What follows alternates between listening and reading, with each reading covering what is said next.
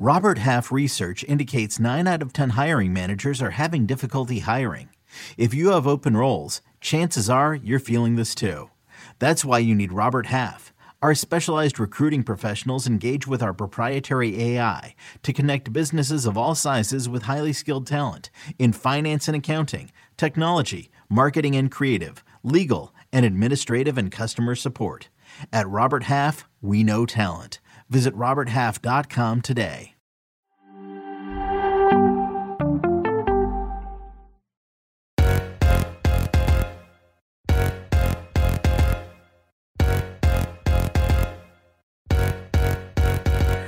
Hello and welcome to another episode of Attacking Third, a CBS Sports Soccer podcast.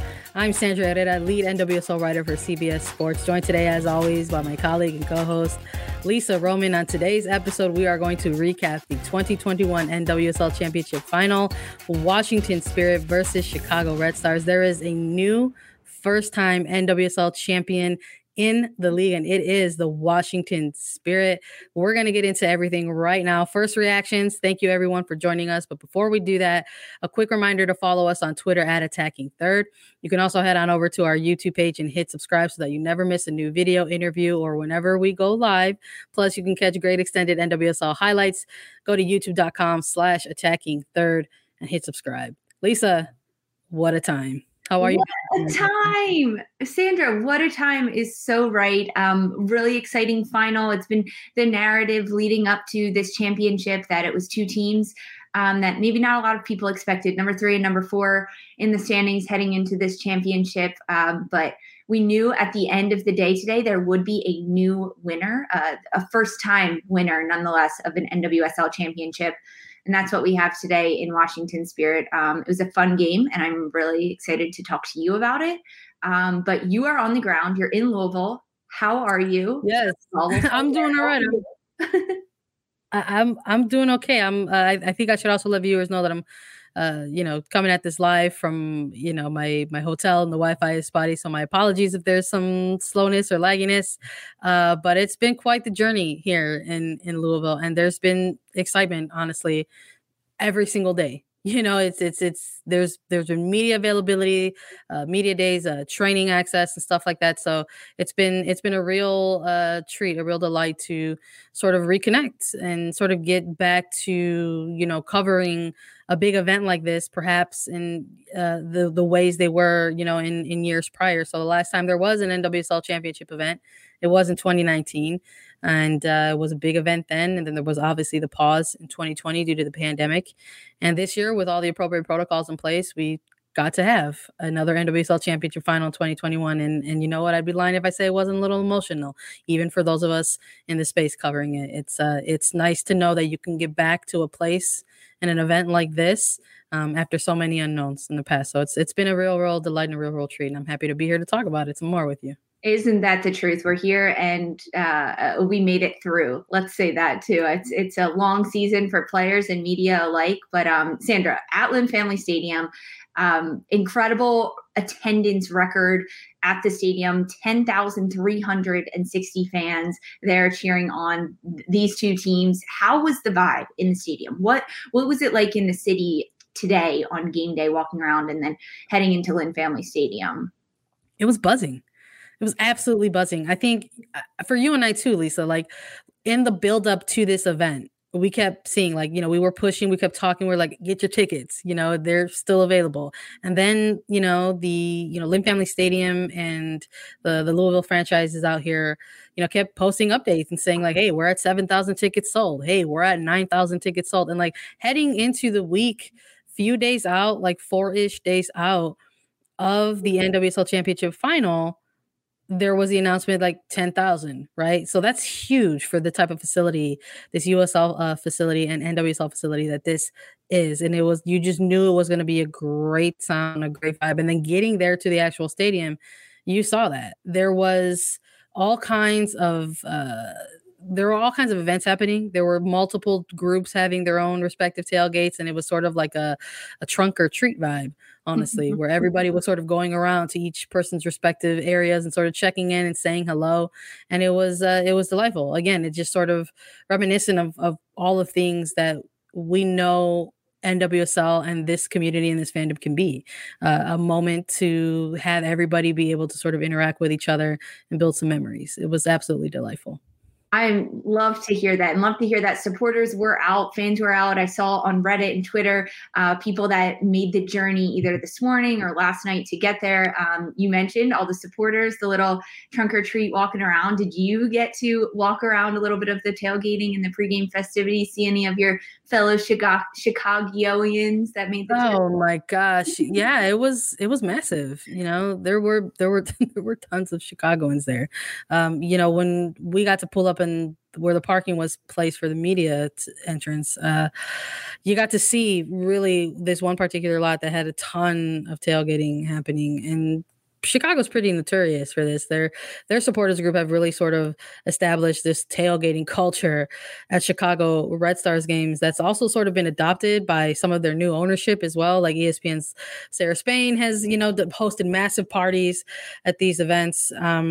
And you just saw like huge crowds. So watching all of that sort of in real time, it was kind of like, gosh, is this a little bit of disbelief? I'm like, is this really happening? And it was also really nice to connect with neutrals on the ground there, because that's the other thing about this. It wasn't just Spirit fans coming together and Chicago Red Stars fans coming together. This was an opportunity for Racing Louisville and the community of Louisville to sort of get out there and show that they can put on a big event. And I really do think they delivered. Lynn Family Stadium was a great experience, a really nice facility. And to sort of engage with some of the neutrals, the locals of Louisville, they were very, very excited to be able to host this event and connect with, other people traveling into their hometown and checking out the stadium. It was great to chat a little bit with my old friend Lee Navis. She's somebody who has had a strong foothold in the Louisville area.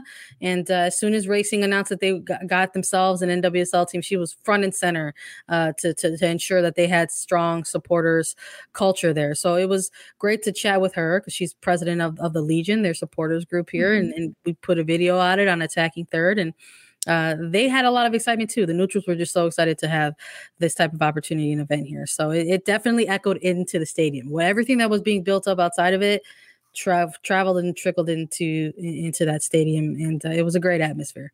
It's almost nice that this was at a neutral location for both Chicago and Washington Spirit, and honestly, a little bit of geographically neutral in the middle of those two cities. But great to see all of the supporters going out, and hey, they caught a heck of a game, even into double overtime. We're going to dive all into it. I'm glad that you were there and that you could give us a little bit of the smells and tastes and sights and sounds of what you saw while you were there and at the stadium. Yeah, I mean, I had to, right? I was there on the ground. We weren't going to come onto this episode that we're doing here before the recap and not talk about some of the environment. And you know what? I'm already hyped for next year. I can't wait to see what's going to happen with the playoff picture next year in 2022. Who's going to put in a bid to host this type of event, because it really is that it's the biggest event in American women's domestic soccer. So to sort of see it be treated as such, it was really dope, for lack of a better word.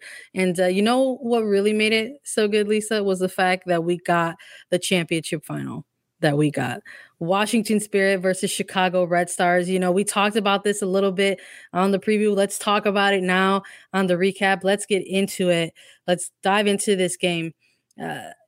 We said on the preview that, perhaps maybe on paper that this wasn't maybe the final that people had anticipated, right? When you're sort of getting to that final four of teams and you're seeing a club like Portland Thorns, right? A massively recognizable team in the world, right? And then you have OL Reign doing what they're doing as a number 2 seed.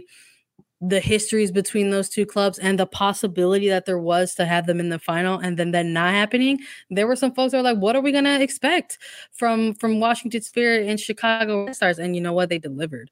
It was a delightful match to have experienced it in person. And from what I saw, like on social media, people were also watching it and enjoying the match as well. And maybe in terms of the soccer and the buildup into this this game, Lisa, we have to talk about it a little bit because we were unable to talk about it in our preview because of the timing of everything. But Mal Pugh and Kayla Sharples were available for this match ahead of kickoff. It was literally the day before that the league said that COVID protocol was completed, and these two players participated in training the day before the big game. So it changes things a little bit, right? I think if you're both teams, if you're Chicago and if you're the Spirit, heading into the game like a championship final, maybe you're preparing for a certain type of, scenarios that come into play. And if you're either team, now maybe it's a disruption, maybe it's an addition, depending on who and how you're looking at it. But it was definitely some news to keep an eye on before kickoff. And I know for you and I, we were like, oh, well, we didn't get to react to this at all because we did our preview before this ever could have happened. So I guess I'm going to pitch that to you, Lisa. As these starting lineups come out, you have the knowledge that, Pugh and Sharples are available. You see these starting 11s come out. Does anything stand out right away, either side, Spirit or Chicago, besides the big Mal Pugh return? Well, I think that is the biggest thing, because when we did our preview, Sandra, you're exactly right. We knew that at that point, Pugh and Sharples were not in Louisville. They did not come off the bus.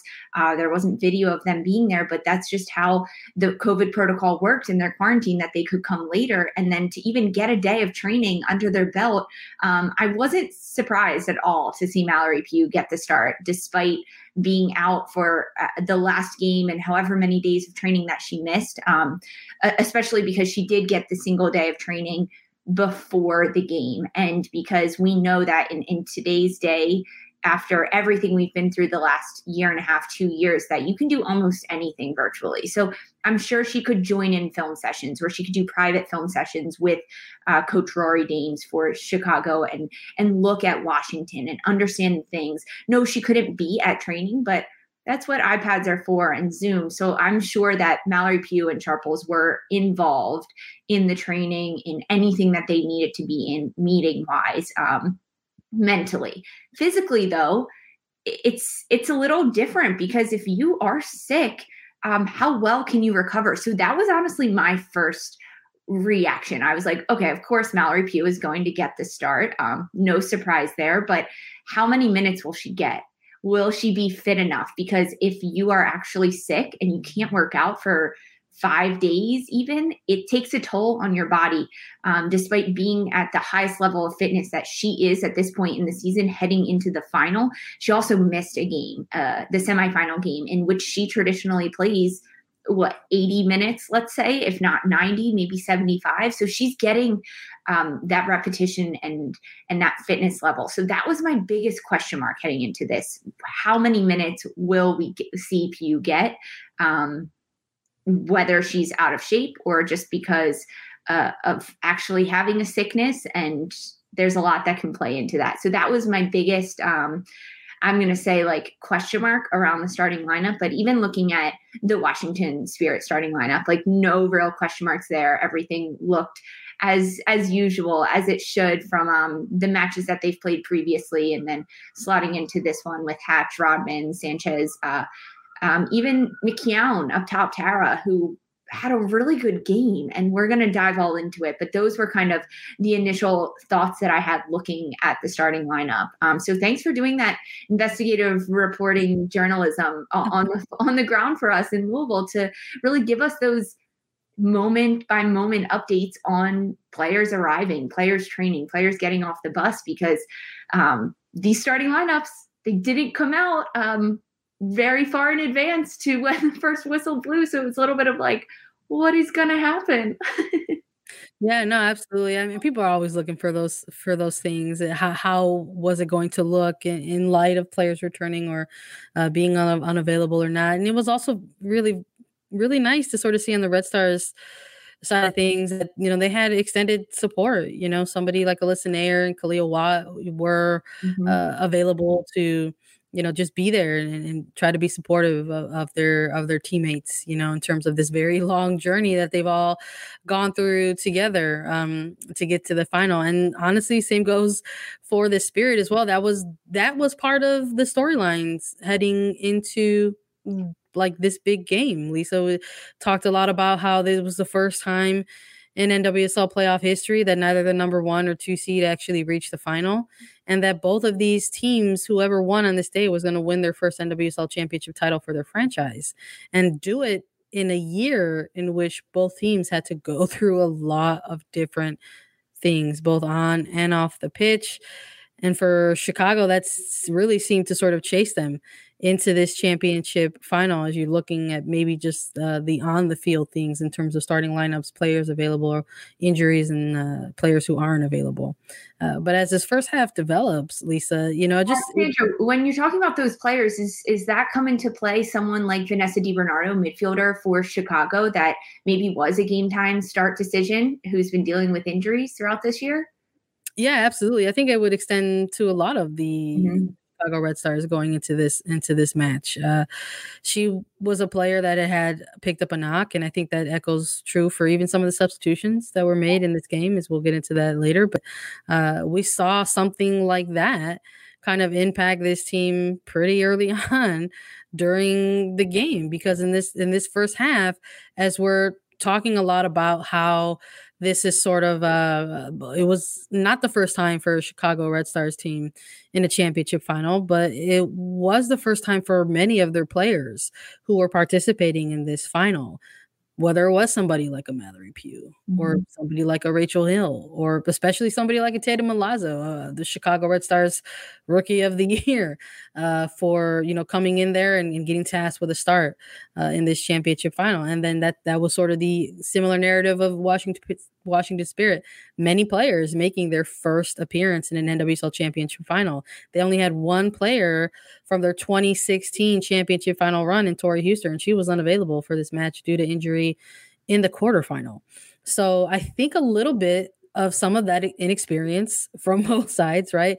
The brightest of lights on the biggest day in NWSL can maybe sometimes contribute a little bit to perhaps some disjointed play or physical play, early in the first half of a game like this, as both teams are sort of trying to get their legs under them and sort of get the nerves out, right, from under them. And we didn't see too many, I think, dangerous attempts in the first half, but that's just me doing my eye test a little bit, watching the game in person. I know you have the numbers and the stats, Lisa, but there were opportunities, and we saw both teams in that first half. I do recall from the first time hats, the possession was somewhat close. No one really sort of outmatched the other. And in typical NWSL fashion, within this first half alone, it just really came down to the duels battle. Yeah.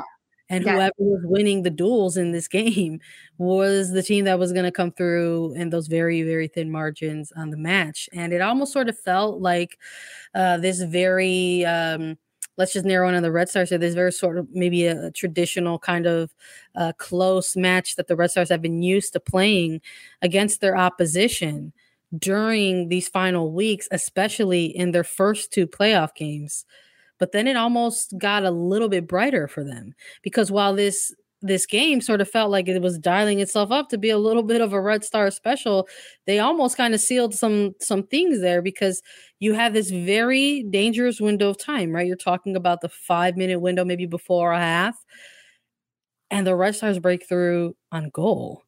And it is a ridiculous, lofty, weighted cross in from the hometown kid in Aaron Wright, the University of Kentucky alum. And it finds its way all the way to a drifting Rachel Hill, who had a presence of mind to sort of keep moving in the box and stretch some things out a little bit and get a body on it. And all of a sudden, the Red Stars were up 1-0 just before the half. And that can be kind of a dangerous, position to be in if you're the opposition. Like, yes, you feel like you're not out of it, right? But a defense that is so good themselves, Washington Spirit, along with Aubrey Bledsoe, goalkeeper of the year, may be a little disappointed in conceding something like that. So Red Stars having the lead going into halftime, and I know you were probably curious, Lisa, if the Spirit were going to make some kind of adjustments in the second half, or if they were just going to come out firing. Yes, I mean, the first half for sure was a little bit of ups and downs. And you touched on it, Sandra, and your eyesight is pretty good along with the stats. So first half, possession was 52% to Washington and 47% to Chicago. So pretty even there. Even I can give you the duels won percentage. So Washington Spirit had 44% of the duels were won in favor of the Spirit, 55 in favor of Chicago. So honestly, that kind of tracks with how the scoreline looked at the end of the first 45 minutes. And I think it's really important to touch on the fact that towards the end of this first half, Mallory Pugh went down with an injury. And it was talk about it. a lot of stoppage time. It was a lot of time for the players on the field to kind of come together, reconnect, or lose momentum, or get tired, because you also know, okay, we are 3.5 minutes into, or we're 4.5 minutes into our 3 minutes of stoppage time. When is the whistle going to blow? Because at that point, you don't know how much time the official is going to add on. And that stoppage time and Mallory Pugh going down and the trainers coming on, it really played in favor of Chicago. That break that they had and that mental reset that the Red Stars could take advantage of in those few minutes of not playing soccer went to their advantage 100%, because they were able to get this goal in 5 minutes into the stoppage time and past the end of the first 45 minutes. And you're exactly right. It was a fantastic goal. It was a fantastic goal by Aaron Wright, who outside back for Chicago, getting up the flanks and taking on Kelly O'Hara. Actually, O'Hara hitting the ground. That's how cheeky that Aaron Wright's moves were around O'Hara, and then sending this cross in to the back post to find Rachel Hill, who, yes, great positioning by Rachel Hill, great form and ability to just head the ball and redirect it back towards the net to get the goal. It was like textbook quality there, but really a big lapse, I think, on Washington defense in that moment. I believe it was McGrady marking up Hill at that point. She kind of just folded like a house of cards, not standing her up. And yes, Rachel Hill had the momentum and she should have scored that goal, but she didn't have a lot of contest going against her to defend that one. But the time of this game and the first half, it really didn't even it was Chicago's first half, I'm going to say for sure. And then Trinity Rodman finally started to find her footing in about the 44th minute. I'll give her the 44th minute, maybe the 41st. And she had a bullet of a shot that was hands down the best opportunity that Washington had the entire first 45 minutes. She was well outside the top of the 18, maybe even 20 yards out, 25, 30 yards out. She receives it first touch, and it wasn't the best first touch for her. And ultimately she strikes it and it goes right to Cassie Miller, and Cassie Miller, goalkeeper for Chicago, is able to save it. But that was the moment that I was like, okay, Trinity Rodman, she sees the pockets of the holes that Chicago is giving her now. It took her a long time to find those pockets and to find those holes until the 40th minute of the first half.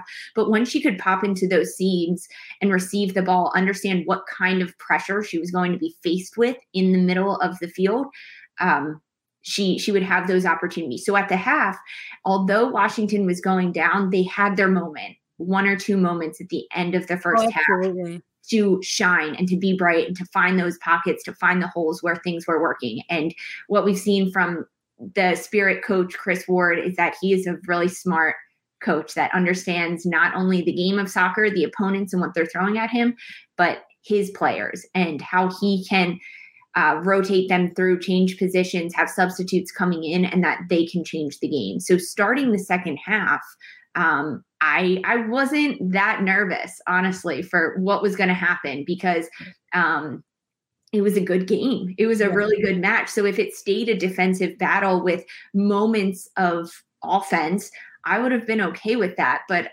knowing that I had picked Washington Spirit to win this, I was not going to lie, I was cheering for Washington here. I was. But that's about it, though, because that was the moment for Chicago to go up in the first half, which definitely lets a little bit of the air out of Washington's sails heading into the halftime. When you need mealtime inspiration, it's worth shopping Kroger, where you'll find over 30,000 mouth-watering choices that excite your inner foodie. And no matter what tasty choice you make, you'll enjoy our everyday low prices, plus extra ways to save, like digital coupons worth over $600 each week. You can also save up to $1 off per gallon at the pump with fuel points. More savings and more inspiring flavors make shopping Kroger worth it every time. Kroger, fresh for everyone. Fuel restrictions apply. Another day is here, and you're ready for it. What to wear? Check. Breakfast, lunch, and dinner? Check. Planning for what's next and how to save for it? That's where Bank of America can help. For your financial to-dos, Bank of America has experts ready to help get you closer to your goals. Get started at one of our local financial centers or 24/7 in our mobile banking app. Find a location near you at bankofamerica.com/talktous. What would you like the power to do? Mobile banking requires downloading the app and is only available for select devices. Message and data rates may apply. Bank of America NA, member FDIC. Yeah, I don't disagree with any of that, honestly. I think it alludes a little bit. I'd mentioned this earlier at the top of the podcast that perhaps maybe a little bit of that inexperience from both teams for players experience this moment for the first time didn't maybe give us all of that, high octane type of offense that we are used to seeing from the Spirit in the first half.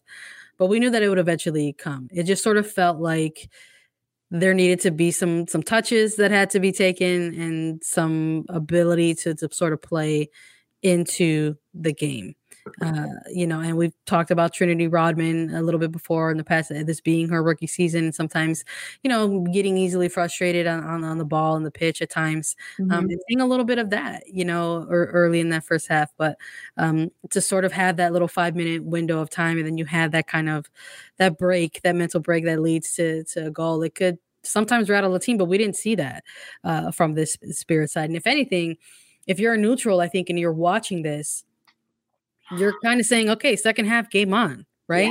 Yeah. And we saw that from the Spirit. So with all of what Chicago has gone through with their own injuries in the second half for them, they did make some adjustments. We saw Danny Colaprico come out on the pitch, and Malpiu made her exit. She was not available for the remainder of the game.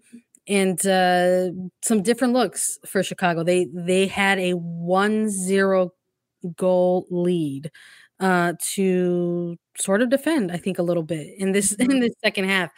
But something unlike they've had to do with their previous two playoff games. I don't believe in those two previous playoff games. They had to really sustain. They've had to sustain some pressure, but they didn't have to sustain it in waves. And what we started to see from the Spirit was that it was coming in waves. So there was a lot of bending that was happening for Chicago, which did not allow them to maybe try to be able to hit on a counter themselves, right?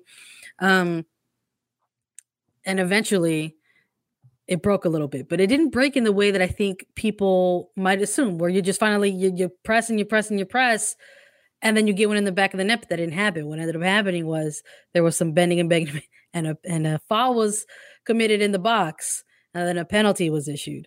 And that's the breakthrough for the Spirit, because it comes at another dangerous point, right? We're touching the hour-ish mark of a game. And I think at that point, if you're allowing Chicago to control the game defensively in a very crucial time, those first 15 minutes post second, into the second half, that you got to imagine if a team like Chicago hangs on for even just 5 more minutes, that deeply frustrates the team like the Spirit with so many attacking pieces. But it ended up working a little bit the other way. That defense did break a little bit. There was a penalty issue. Andy Sullivan steps up to take this PK. And let's be real, wasn't the best taking PK. And Cassie Miller misses it by inches. And we keep talking about the margins, the very thin ones in this type of championship final. And that's one of those things that we're talking about. It's a game of inches at times. And the Spirit equalized. It is 1-1, and it really is then at that point game on. It's just it just changed things. I mean, Sandra, you said it best. There are so many times we talk about the timings of games and 5 minutes after a whistle, whether that's the start, after a stoppage time, at the start of the half, or after a goal. Those 5 minutes are so crucial, which is when Chicago scored at the end of the first half, 5 minutes left after a bit of stoppage for an injury. And then at the 60-minute mark, this is when Washington has just put so much pressure on Chicago, and ultimately they draw a penalty kick against Tierna Davidson. It was a penalty kick. It was a penalty, and it was a foul. She did get the ball, but way too much body on the tackle. So there's that on that. But this point in the game, around this hour mark, this was when Washington was, as you said, putting so much pressure on. Yeah. I thought they were going to get another one in the next 5 minutes after that. So much pressure on, and they figured out where the weak points in Chicago were that they could keep tracking. Whereas having Trinity Rodman out on the left wing, where Rodman typically plays on the right, but going up against Tatum Milazzo, the right outside back for Chicago, was working for Trinity Rodman. And if you get Rodman in a one-on-one battle and she continues to do well, she's not scoring goals every single time, but it's a fun little game for her. She likes that challenge of trying to get around the defender and to keep going at the same defender. It worked. So Trinity Rodman being out on the left for Washington really worked. She had a lot of good combination plays. She was hungry for a goal. And then the penalty kick happening, it was Tara McKeown, who actually made the run into the center of the box that got the start for Washington, a player that's been in and out of the lineup for Washington and really come and gone a lot this year, but she had a really good game. She draws this penalty kick, and you're exactly right. Andy Sullivan, she found the back of the net. Great job on the equalizer. Oh, but this was struck so poorly, and actually really unlucky for goalkeeper Cassie Miller, because as a goalkeeper, when you're standing in goal against a penalty kick, you have to imagine that the kicker is going to shoot for the corners. So as you make your decision to dive and save, you often dive forward and then sideways. That way you can cut off the angle and get to the ball sooner. Because of that, you're going full extension on your save and really laying out your body completely to try to get the ball. Because of that, Miller got almost handcuffed because her arm was completely out, and then her forearm hits the ground and her knee is on the ground, and the ball goes between her arm and her leg, where you can't bend your arm backwards at that point because you go from a straight arm to a bent arm. Really, if the ball was maybe an inch or two, either left or right, it would have hit off Miller's body, and then it would have been a live ball that maybe she would have been able to jump on. But hey, it happened. It wasn't struck that well, but it found the back of the net. And that goal for Washington, after they had been pushing, it was almost like the balloon popped. And you said it, they were almost going to get another one. That's what I thought, honestly. They looked like it. They were knocking on the door so well. It absolutely felt that way. It just felt like that was the thing that they needed to unlock the game. And I don't mean like unlock Chicago, because it turns out that they ended up not doing that with the remainder of regulation. But it was like a mental block for them. Yes, it unlocked their brains. That's what it unlocked. It unlocked their brains. It's like, okay, it was like game on. That's what happened. And ironically, earlier in the regular season, Washington had committed 2 penalties against Chicago for game winners that Morgan Gautrat had finished. And this time it's Chicago committing the penalty kick that unfortunately is the snake bite that gets the Red Stars. Yeah, absolutely. It's funny that you mentioned that, because I know we had our preview, and of course, like, I'm not going to come on camera and go against Chicago. That's my hometown, but I did my written preview. And let me tell you, in the written preview, I went with the Spirit, and I also nailed the scoreline. So I'm kind of proud of myself. Wow, I feel like a winner. I feel like a winner like that. And I literally believe in my pick. I said it's a close, narrow battle, but Chicago's luck runs out. And that's kind of what felt like happened. A little tiny bit. I don't want to take away anything from the Spirit and their performance today, but it remains 1-1 through regulation. Lisa, that goal that we were so sure in our bones that we felt was going to come from this team still didn't come. We were like, what's it was like it's not even that it was like, oh, there's a force field going on around the net. That's not what it was at all. There was just, again, and this word has been used a lot by both of these teams, but there was just this sort of resiliency and this relentless effort in the middle third from Chicago, where it still was difficult for the Spirit to sort of find that breakthrough in regulation. And if you're Chicago, oddly enough, even though you have an equalized game, it almost still felt like their game plan somehow could have benefited them. But you are reminded very, very quickly that despite how good they are at keeping things narrow, keeping things organized, and frustrating and stifling other teams, they have just not enough pieces. There were just so many missing pieces, because the other part of that is like, okay, A, B, and C are here for them, but these other factors are not. So there's just a lot of like, I think there are maybe many what ifs for people who are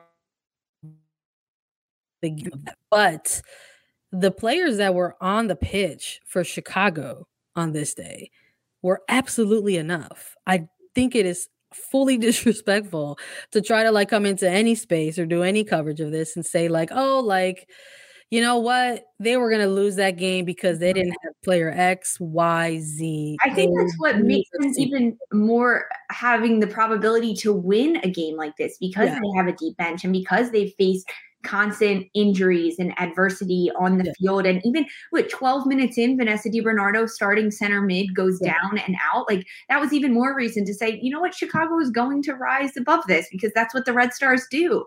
So we saw as the game goes to extra time, and we saw even as it started to play out, the bench started getting utilized a lot more. Yeah. For Chicago, but there were also, again, there's also question marks around that, because even somebody like Pugh, not the impact that she wanted to have maybe in that first 30 minutes, even though that's all she had in that game. There was very much a wait and see approach from Pugh in the game. And it probably had a lot to do with the fact that she was not able to train in the way that she was used to train.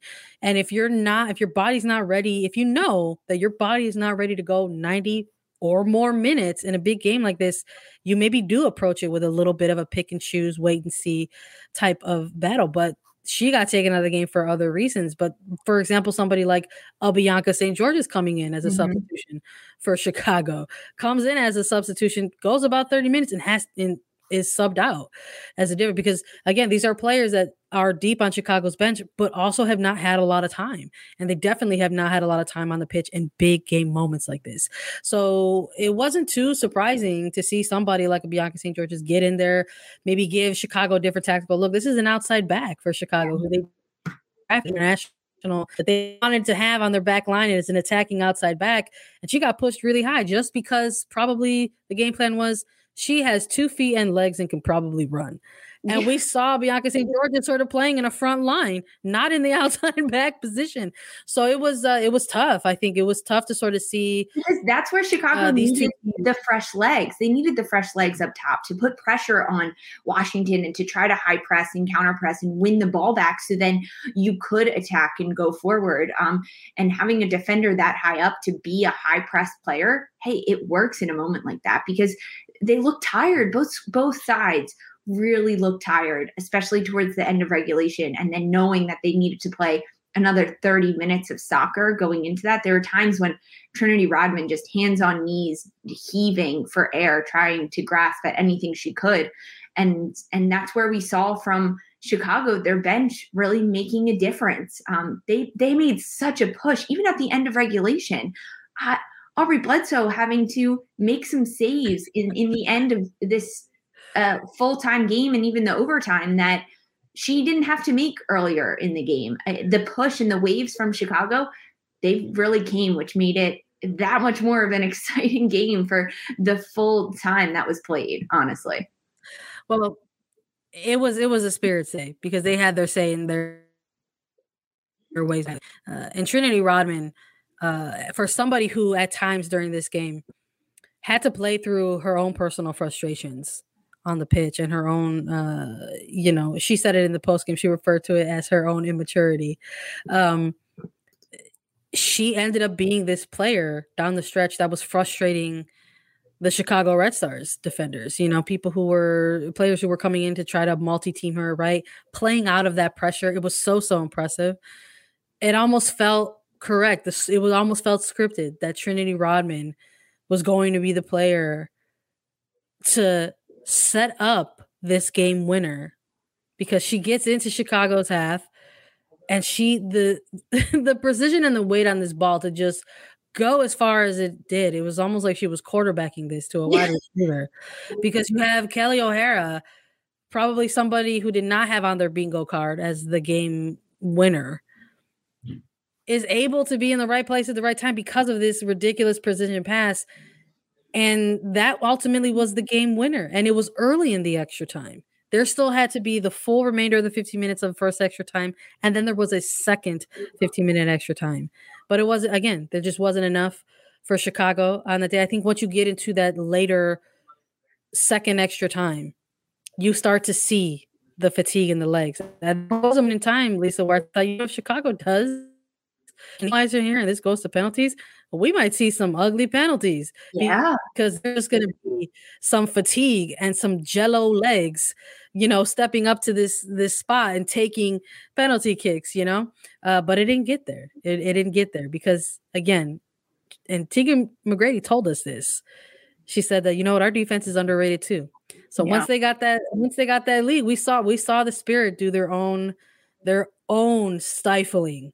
And it was very, very difficult for Chicago to break down without, so many of their pieces that were unavailable. And it, again, script, right? And Aubrey Bledsoe getting that very late game save against Mackenzie Doniak. It just felt that way. It felt that was the way it was supposed to go. Bledsoe ended up being the NWSL MVP.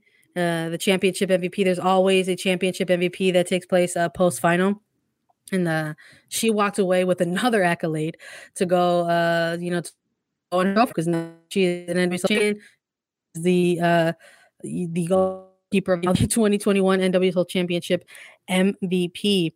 And she's been referring to this team in this same way the whole time.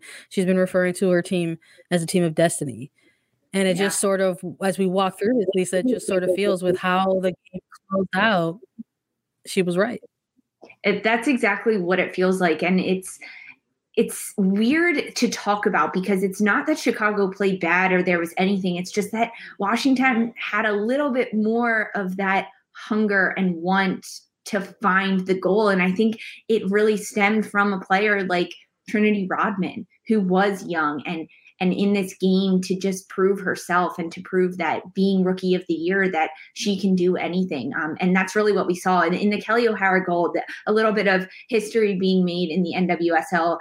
O'Hara became the oldest player to score in an NWSL championship at 33 years old. And the assist from Rodman became the youngest player at 19 to get an assist in an NWSL championship. But you were right, still 15 minutes of overtime to play. And at Chicago still, like, even after the first 45 minutes, they were up a goal. And that was, for Chicago, they've been in finals before. They've been in NWSL championships before, but that was their first goal in an NWSL championship. That was their first lead in an NWSL championship and a first half clean sheet for Chicago in an NWSL championship. So Chicago played probably their best championship game that they could, especially with the limited roster that they had and all of the injuries that they faced and everything going into it, even having two players like Kayla Sharples and Mallory Pugh only be available with 24 hours, 48 hours before a championship final game. But really, I think the performance that stemmed from a veteran like Kelly O'Hara for Washington Spirit and Aubrey Bledsoe in goal, a player that has been so consistent for the Spirit, bled into the results that we saw from Hatch and Trinity Rodman up top, even Ashley Sanchez and the midfield unit doing a nice job for Washington. But Rodman, a fantastic game, I think. But I like that Bledsoe got crowned the MVP. I know a lot of people wanted it to be Rodman, but Bledsoe she was like the brains in the organization on the defensive end of it. And hey, we at Attacking Third, we have a soft spot for the defenders in the league and goalkeepers. We really do. Yeah, no, we do. It was delightful. I think it was not the championship final that people were expecting, but it was absolutely the one that we deserved. Delightful.